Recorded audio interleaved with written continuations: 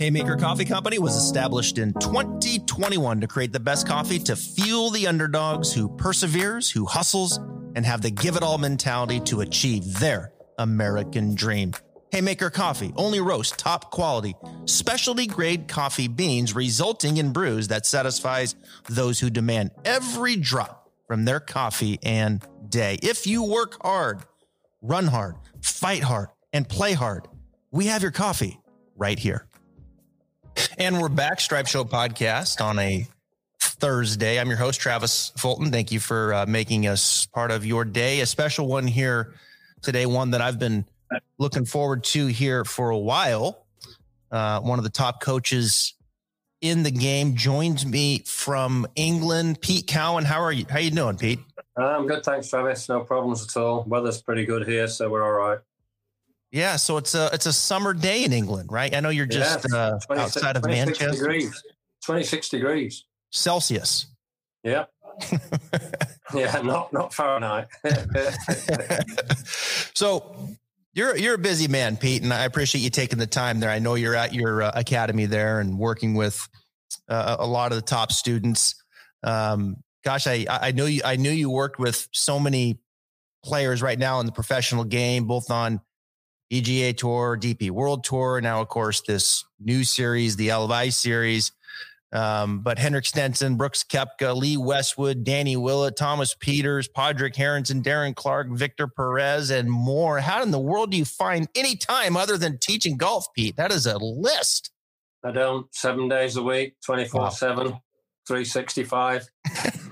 So you never put it down? No, every day is golf, unfortunately. Like my wife says, you've never been any different, so why are you going to change now? Is she a golfer? No, never hit a golf shot in her life. Really? No, never. I'm curious, like Henrik Stenson, someone you've been together for a long time, and you and Henrik have worked together for many, many years. How many? Just 21 years. 21 years with Henrik Stenson. You take a player like Henrik, who you've got a lot invested in, and kind of struggling a little bit with his game on the PGA Tour, missed 7 of 11 cuts, goes over to LIV, gets his win. Have you learned to kind of like separate following along with these players when they're struggling and letting that affect your attitude? When you go home and you see your wife, are you able to leave it at work per se when players say are struggling from time to time? Because that's just the nature of the game. No, you're not. You've got to, almost be part of their problems, really, to actually solve the problems. And at the moment, obviously, Henrik's solved some of his problems by signing with Liv. So, that in itself gives you a bit of freedom. And he's always had the talent. There's no doubt about that. Mm-hmm. I mean, you look at his record, it's just second to none. And he's achieved everything in the game. And now he's achieved winning on the Liv on his first tournament on the Liv Tour. What are your thoughts with Liv golf, Pete? Just as a top teacher, fan of the sport, 24/7, like you said, invested into it. You've seen it come about. It's a true competitive to the PGA Tour. Give me your thoughts on just Liv golf in general. I don't think anybody misses out, to be fair. I think everybody gains from it. You've taken some of the top players and you've put them in the Liv 48, and you've made space for other players at the other end with, less players, less quality players on the US Tour. So the young players are going to benefit massively and they're going to come through quicker. There's going to be a lot more spaces on the European Tour, a lot more spaces on the US Tour. So I can't see any real negatives in it. I think eventually all the governing bodies are going to have to sit down and talk, because we want, certainly in the majors, we want the best fields.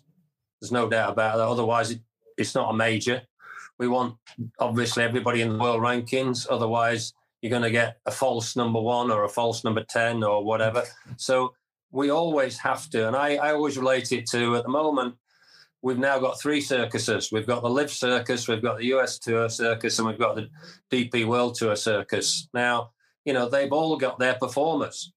So when they all come to town, who are you going to watch? You're going to watch the people that you want to watch, whether they are on the DP World Tour, whether they're on the US Tour, or whether they're on the Liv Tour. So the spectators have got choices now. They decide which circus they're going to... And it is a circus. We travel all over the world, so it's a travelling circus. It's interesting with Henrik. Like when you look at his struggles on the PGA Tour this year, his best finish was 18th at Valero. His ball striking really wasn't all that bad. It was more of his putter. I mean, he just couldn't get the putter going on the PGA Tour. I mentioned 7 of 11 cuts. He goes over to Live.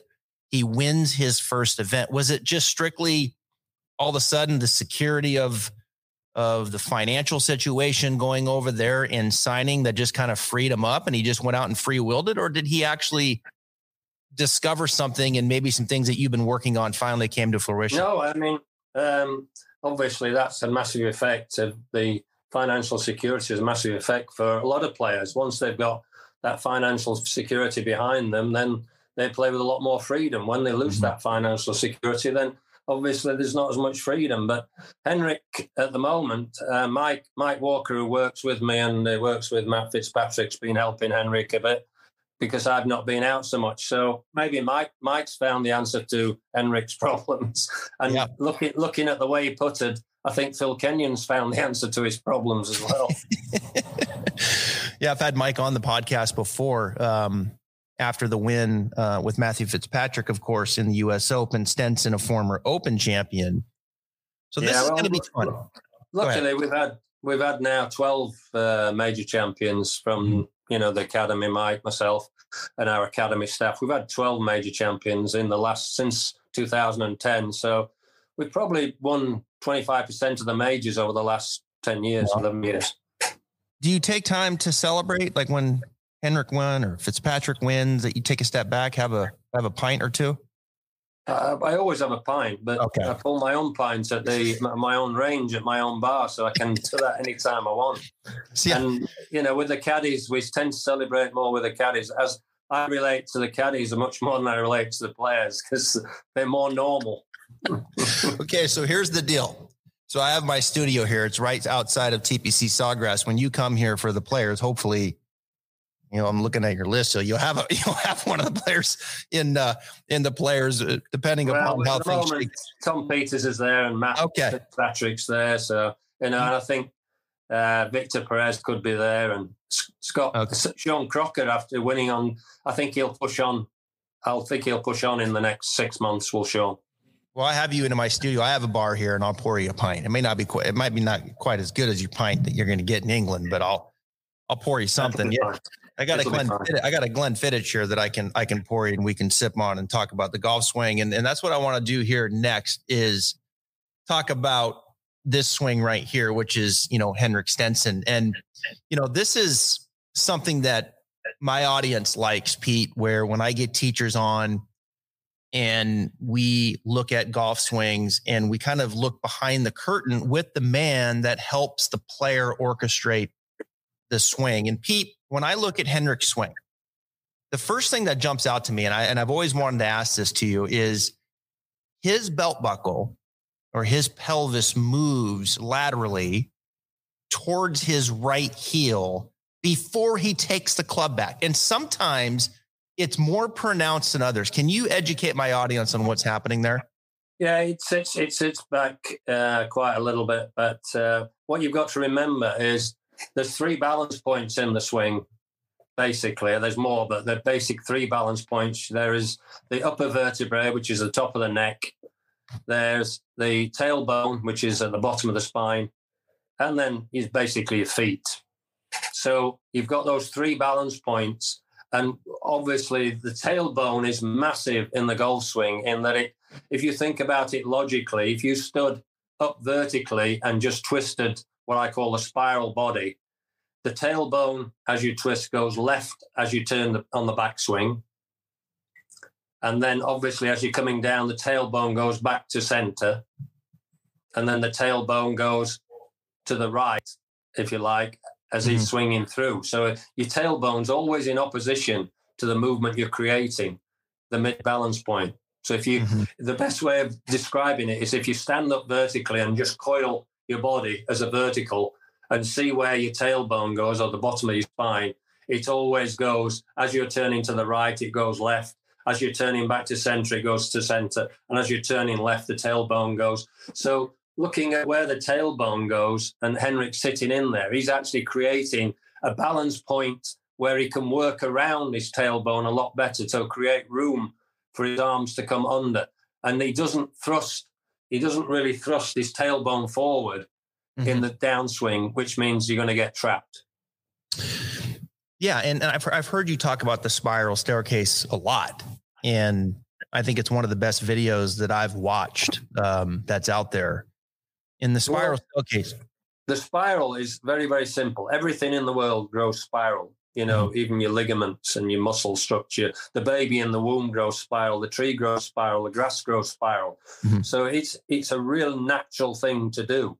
And if you stand and realize that the spiral is the most efficient way of creating power and to avoid injury, then I think more people would, achieve it. And there is such a program as called the Spiral Dynamics, which if you look at it on YouTube, I think you'll realize I think it's Austrian guy or German guy. And he's talking about the natural movement of the spiral and how you actually would work that spiral. And that's part of it. And of course, you've got the spiral from the ground upwards, and everybody talks about ground force reaction. But when you look at the spiral, it creates the proper ground force reaction. And what I mean by that, if you simplify it to the extreme, when we're doing it, if we simplified it, we would create a big spring in our hand. This is too much of a simplification, Travis, but let's say we've got a big spring in our hand and I hold the bottom and twist the top, right? I'm creating coil all the way through that spring and the center's not moving. Yeah? Yep. And then just before you finish coiling the top, what you do is compress the top down. So you compress the coils, which then forces the ground force reaction of the lower part of the coils, which twists it the other way. And then they align and then they open up together. So you never get this problem where your tailbone's going forward and in the way of your arm swing coming through.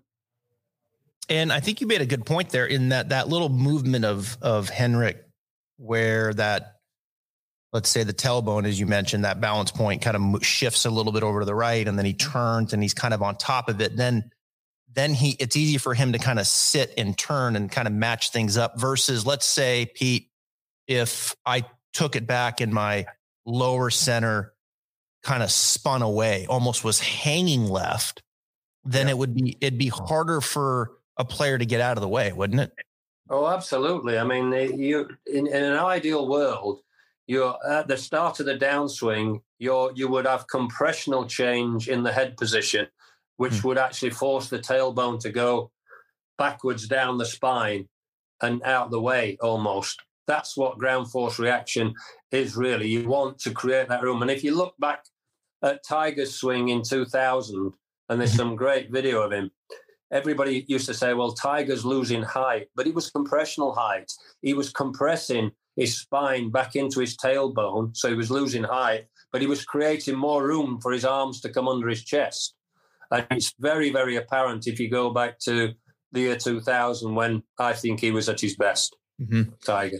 One of the things that you mentioned with Stenson that I've heard in the past is like he really smashes the ball. It's almost like there's this downward, smash through the strike. It's different noise when he hits the ball at his best, as Henrik. Yeah. There's a few players that do that. Brooks is one as well.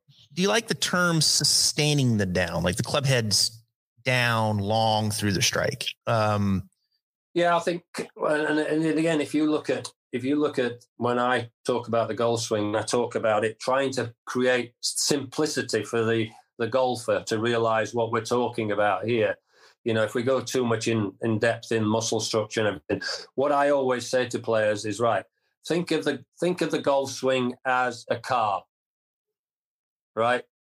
Well, if you want to win every race, what do you want your engine to be? You want it to be the most efficient, never break down, and have the most power, don't you? Right. That's what you want your engine to be, yeah? So we want the best engine. We want the best steering, so you know exactly where it's going to go. And we want the best fuel in the driver. But let's assume that we had all those four things. Why do we not win the race? Purely and simply because the transmission doesn't transfer the energy to the steering well enough in that engine. So it's the transmission that is not actually working properly. So unless I sort the transmission out, it doesn't matter how good the engine is, it doesn't matter how good the steering is or how good the driver of the fuel. If I don't sort the transmission out, then I can't win the races. Once I've sorted the transmission out, fine, I'm going to probably win every race. But I need to sort that. So then the golf swing becomes, right, what do you want your body to do in the golf swing? Never miss a beat and create as much power as you can and do the same thing time and time again. Yeah? Yep. So your body's the engine. Yep. Your arm, hand and club movement are the steering. And they should know where you've got to go to hit whatever shot. And your brain's the fuel and the drive.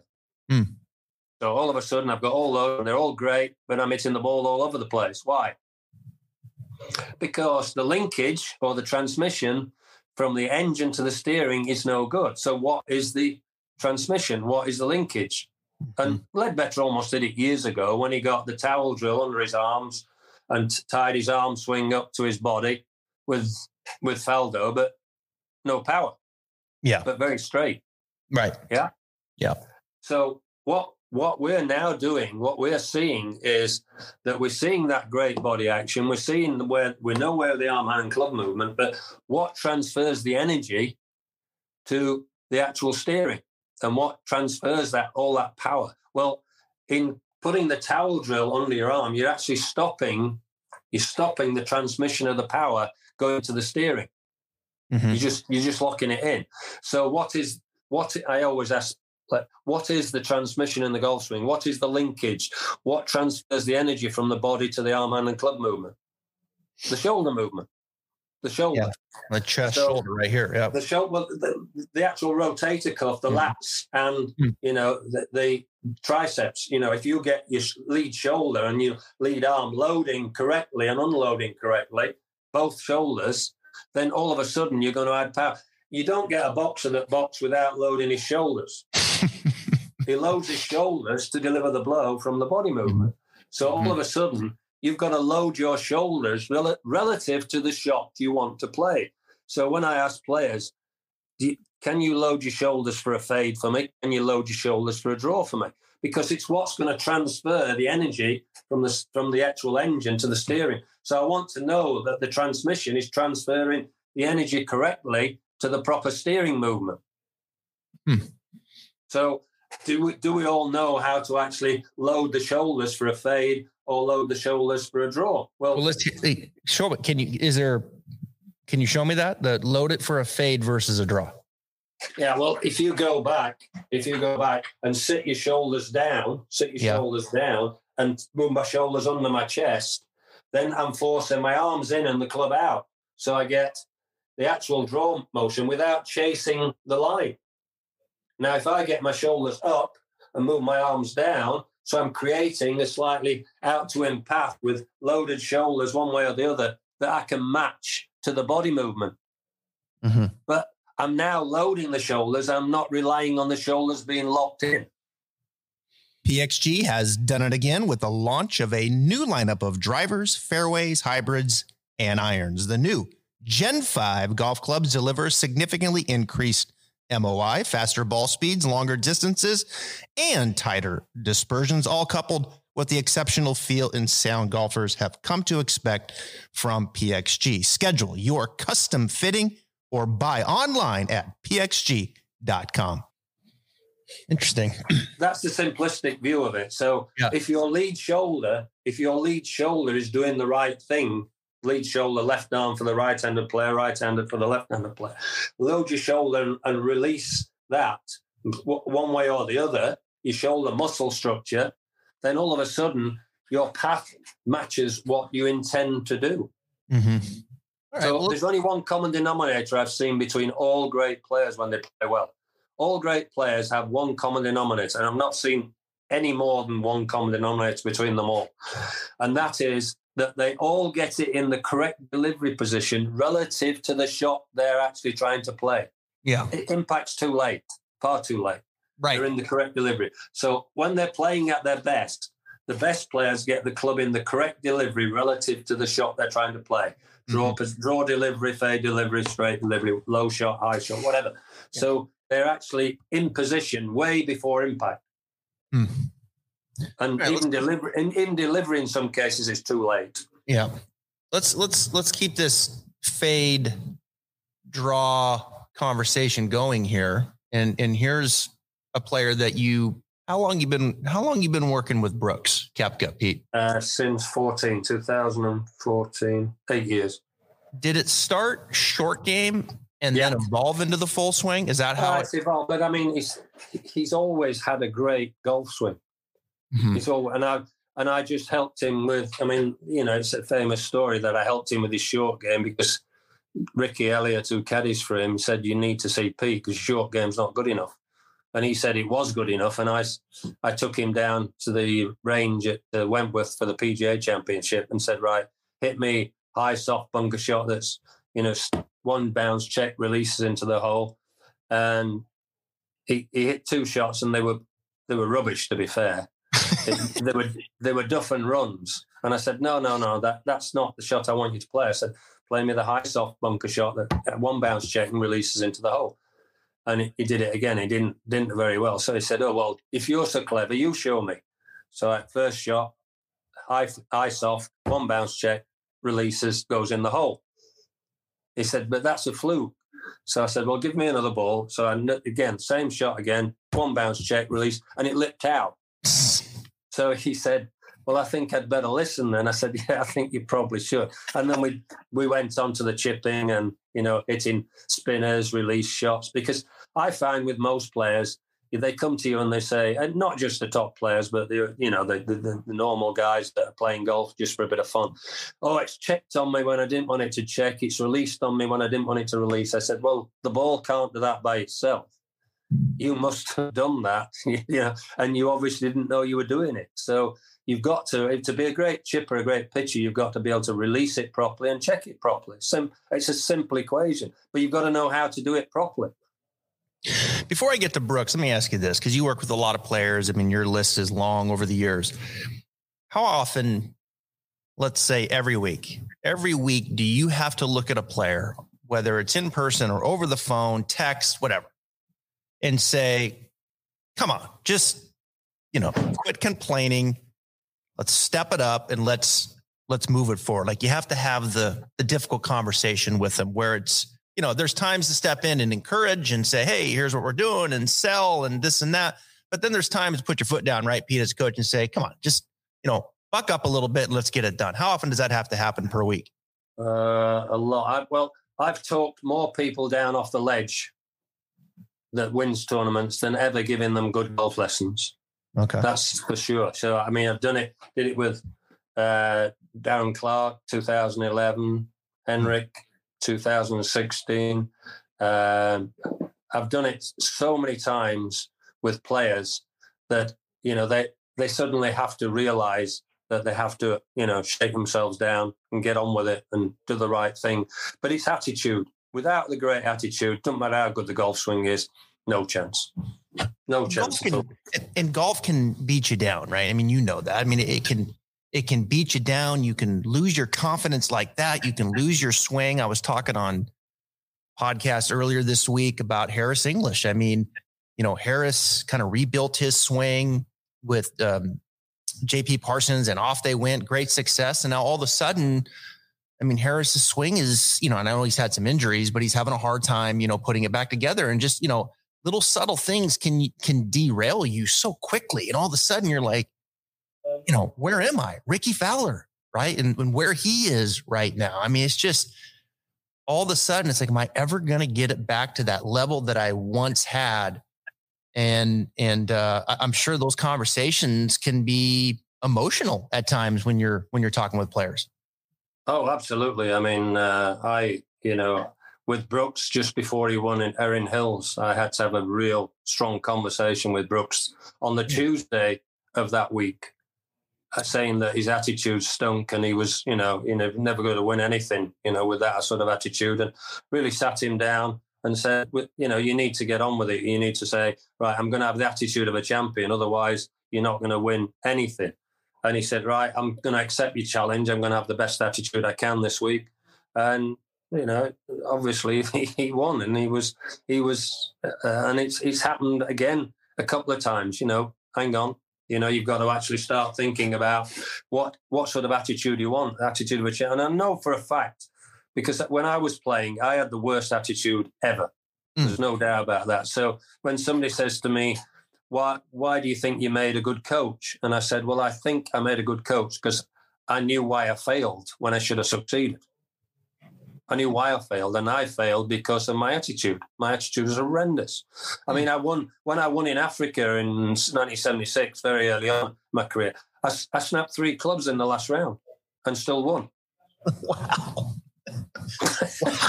I mean, that's how pathetic I was as a player. Wow. You ever run that hot still? Not anymore now. Okay. I can't raise the energy to do that anymore. One of your employees there in the academy kind of irk you the wrong way. Get your ass over here. I got something I want to tell you. And I mean, I could tell you a few stories on that okay. one. All right. Well, I know. But that's where we met. See, I know all about running academies. We met at TPC Sawgrass years ago when I was running that academy, and you start getting into that, multiple teachers, and your chili can get running hot from time to time when you start dealing with employees. But anyway, let's get back on track here. I got to ask you this question. All right. Brooks Koepka, give us the insight. What's this guy like? Give us, what's Brooks like as the person? Is he this, because on the outside, I'll just let you answer it. I think with Brooks, what you've got to look at is almost what you get. He is that sort of character. He really doesn't suffer fools. He wants to know the truth. He doesn't want any stroking of his ego. He wants to know if it's no good, he wants to know it's no good, and he wants to know how to get it right. And I mean, the only thing that's stopping Brooks at the moment is probably the injuries more than anything else. Mm-hmm. He's had so many injuries. If you look at the list of injuries, and on YouTube, there's a list of his injuries over the since he won his last major, which is, it's very difficult to get over injuries because the lead leg, the lead knee, the lead, hip, it creates a problem. And then if you can't actually fire correctly, then obviously you're going to manipulate with the hands, and that by definition is inconsistent. So I think with Brooks, it's exactly what you get. He wants to know the truth. He wants to, he wants you to actually be totally honest with him. He's not frightened of saying to you, you're not doing your job right, and get it done if he, feels that you're not doing it right. And that's what you've got to be, totally professional in everything you do. But he's had a golf swing that's really technically, everybody would say it's different, but technically it's so sound because on the backswing, he drags his hands in, but we're using the body. If he uses his body there, drags his hands in, the club face looks to everybody as though it's actually slightly strong to close, but it isn't. It's on the arc. And then what he does from here is he throws his shoulders, he loads his shoulders up. If you watch the club going up from here, he loads his shoulders up. Yeah, here it comes. To position on the backswing, and he's loaded his shoulders. And then what he does on the downswing, he locks his shoulders in relative to the shot. So as he's from here, he's throwing his shoulders up and he's loaded his shoulder there to the top.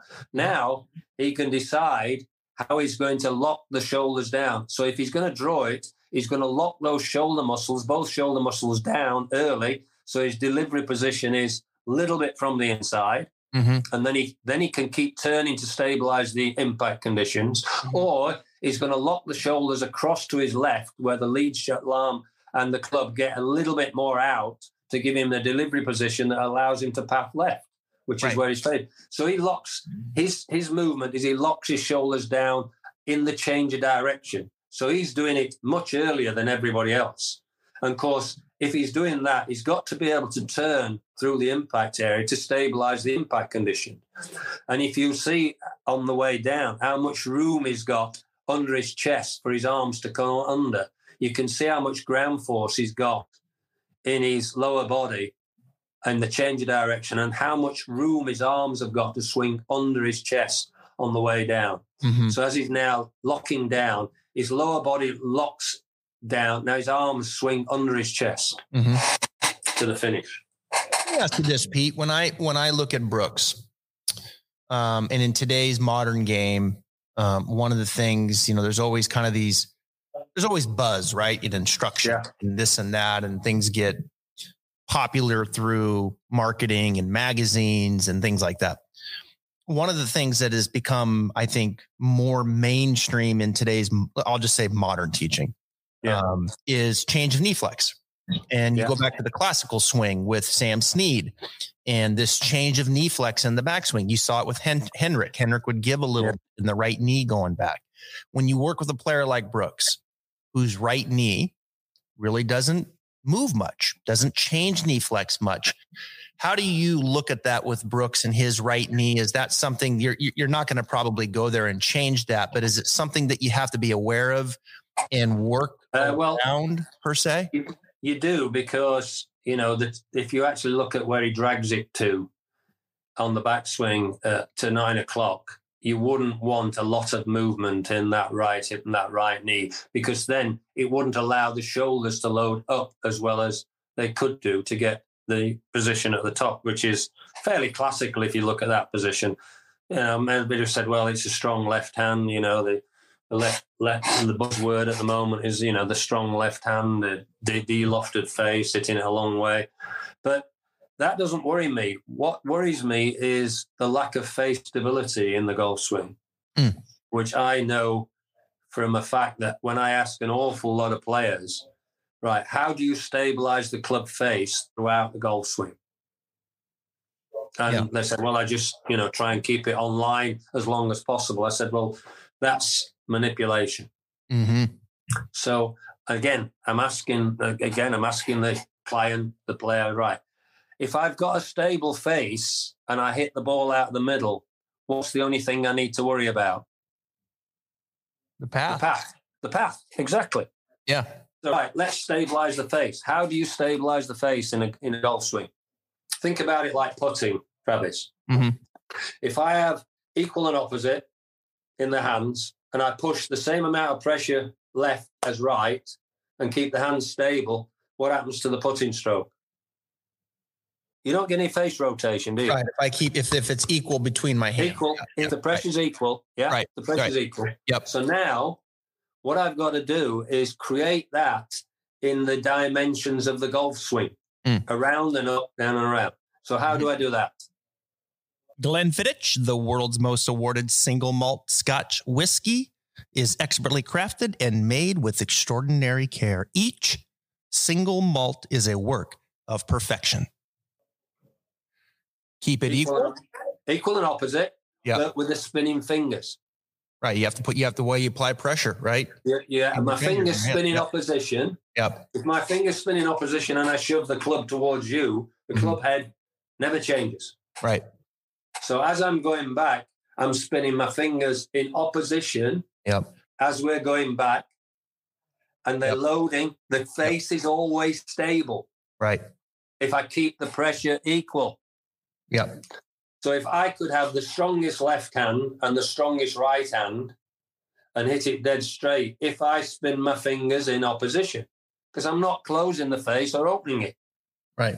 So you can have whatever grip you want, provided they're working in opposition. You could have the weakest left hand and the weakest right hand, provided they're working in opposition back.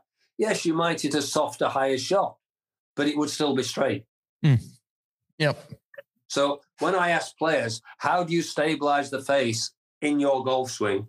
Most players, I would say, in the 95, 96%, have no idea. No idea. Yeah, they're just so damn good. They just know how to do it, right? Well, they're brilliant manipulators. Yeah, that's what they are. True. Yeah. I think more than 95% of players on the US Tour are manipulators. And Tiger at his best was the greatest manipulator, plus he had good mechanics. Yeah. So with these guys, if they get slightly better mechanics and they maintain their brilliant hand-eye coordination, then to me, they are going to be up there week in, week out. And that's why we look at somebody and we say, well, why are they not winning more often? Why do they only win once a year or twice a year? Well, when you got somebody like Tiger winning, 7, 8 times a year, you suddenly realise that he is the best manipulator, but he's also great mechanics.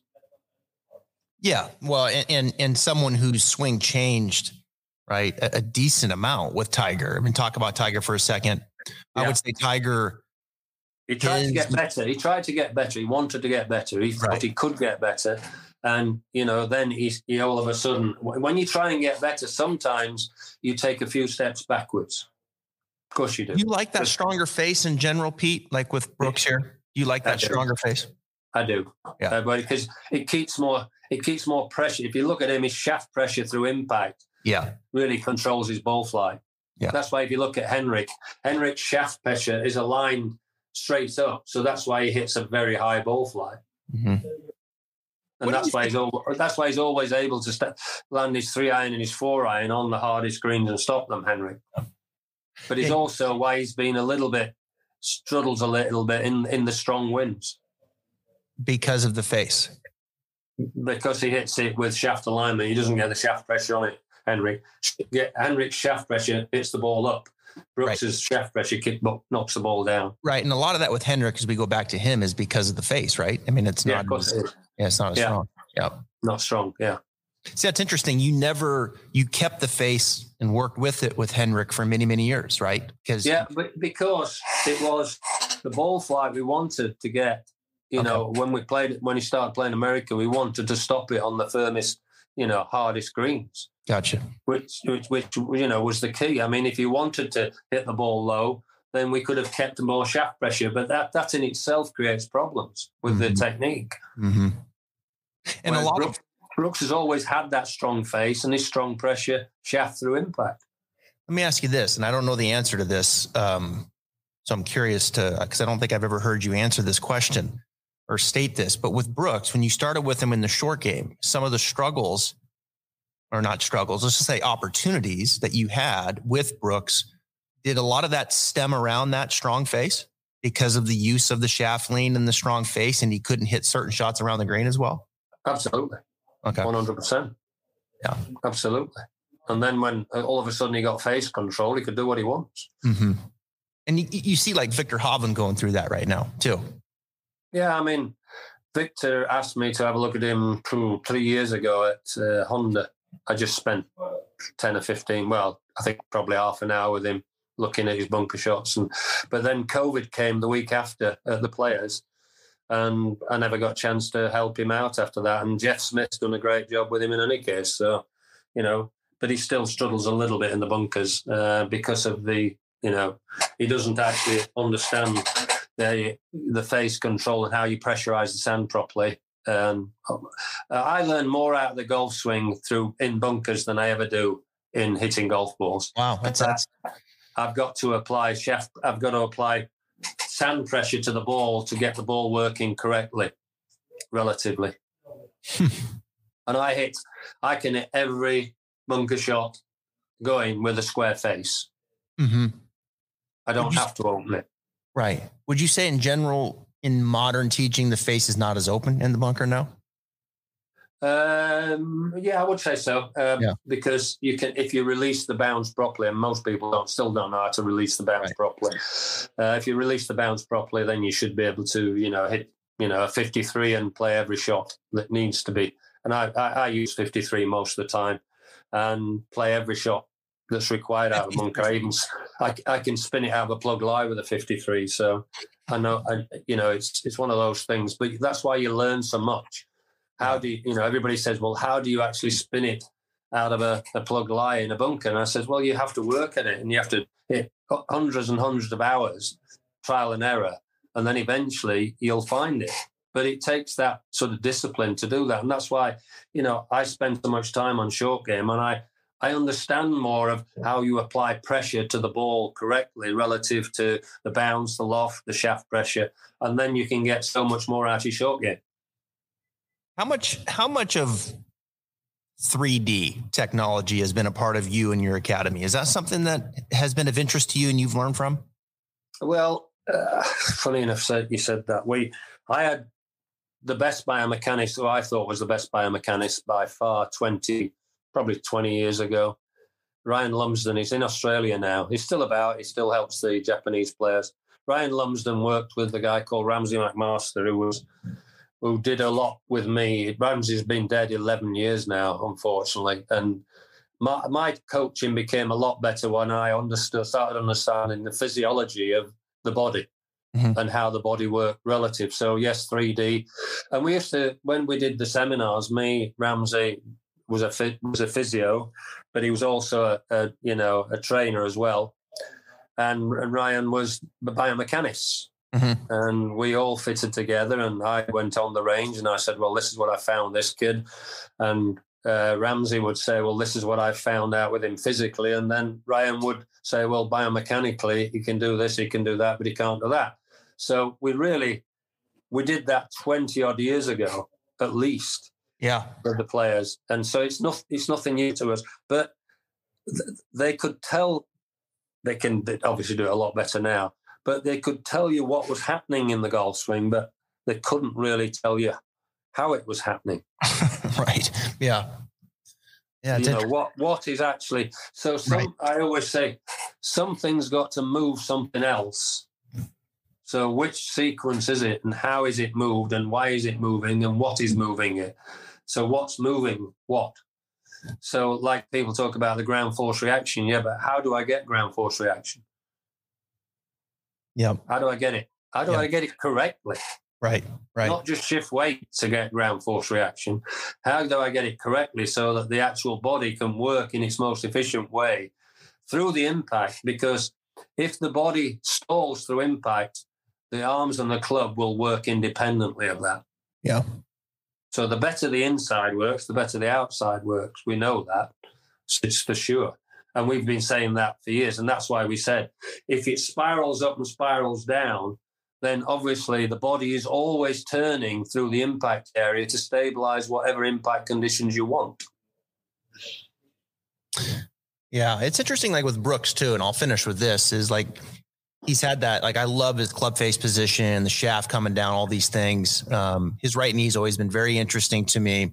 And it's always been interesting to me, like with that strong face, obviously he stabilizes at impact, but he does kind of chase it a little down the line, like the face exits maybe a touch high at times, you know, but you know, he's not like Stenson, who to me is like the ultimate chest rotator, club in front of him, smashing it, head swiveling, you know, like Stenson just ripping open, where Brooks kind of, you know, he kind of hangs there a little bit, lets it.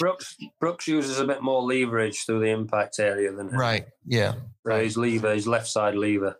And that's why you see that slight chase. Yeah. Wow, Pete, I could talk forever, you know, about these swings. Really, it's just fascinating stuff to hear you not only talk about your players, but just in general, like, you know, instruction. Like if we had to finish with this, you know, looking at Brooks here, he finished 11th at the tournament, Bedminster, and a nice round there. Yeah, he finished 11th. Then finished 11th. Yeah, he shot 66 last round. 66 the final round. That had to feel good. I mean, you think there's going to be, after the tour champ, you know, we've got 3-4 more weeks, more players are going to make the jump? I think you're bound to see that, unfortunately. Yeah. You're bound to see it. Yeah. It's what they're talking about. The players are all talking, and obviously Bubba Watson's decided to go. Bubba's gone. So, I think more will decide to go, because, again, it's the circus that's paying the big bucks. That's it, isn't it? So, you know, whatever you say, whatever, and they're enjoying it, and they're like at the moment. It's a little bit of a novelty in that, we're a team. Yeah. And I said to Brooks, I'm not bothered about the team. I want you to win every tournament. I'm not bothered about the team. I want you to win every tournament. That's why I started golf, to try and help players to win tournaments. Yeah. That's what I started, and help them to win tournaments and to help them win big tournaments. So I wanted them to beat, and the difficulty was, one year, in 2010, I had first, second, and third at the Open at St Andrews. Louis, Westwood, and then Stenson finished third. So I've got one guy that's elated, and I've got two guys that is absolutely gutted. So you can never really enjoy the actual moment that, somebody actually achieves. And I always say the thing is, the climb to the top of Everest, is much better than when you get up there. Mm. Because once you get up there, you think, well, is this what it's all about?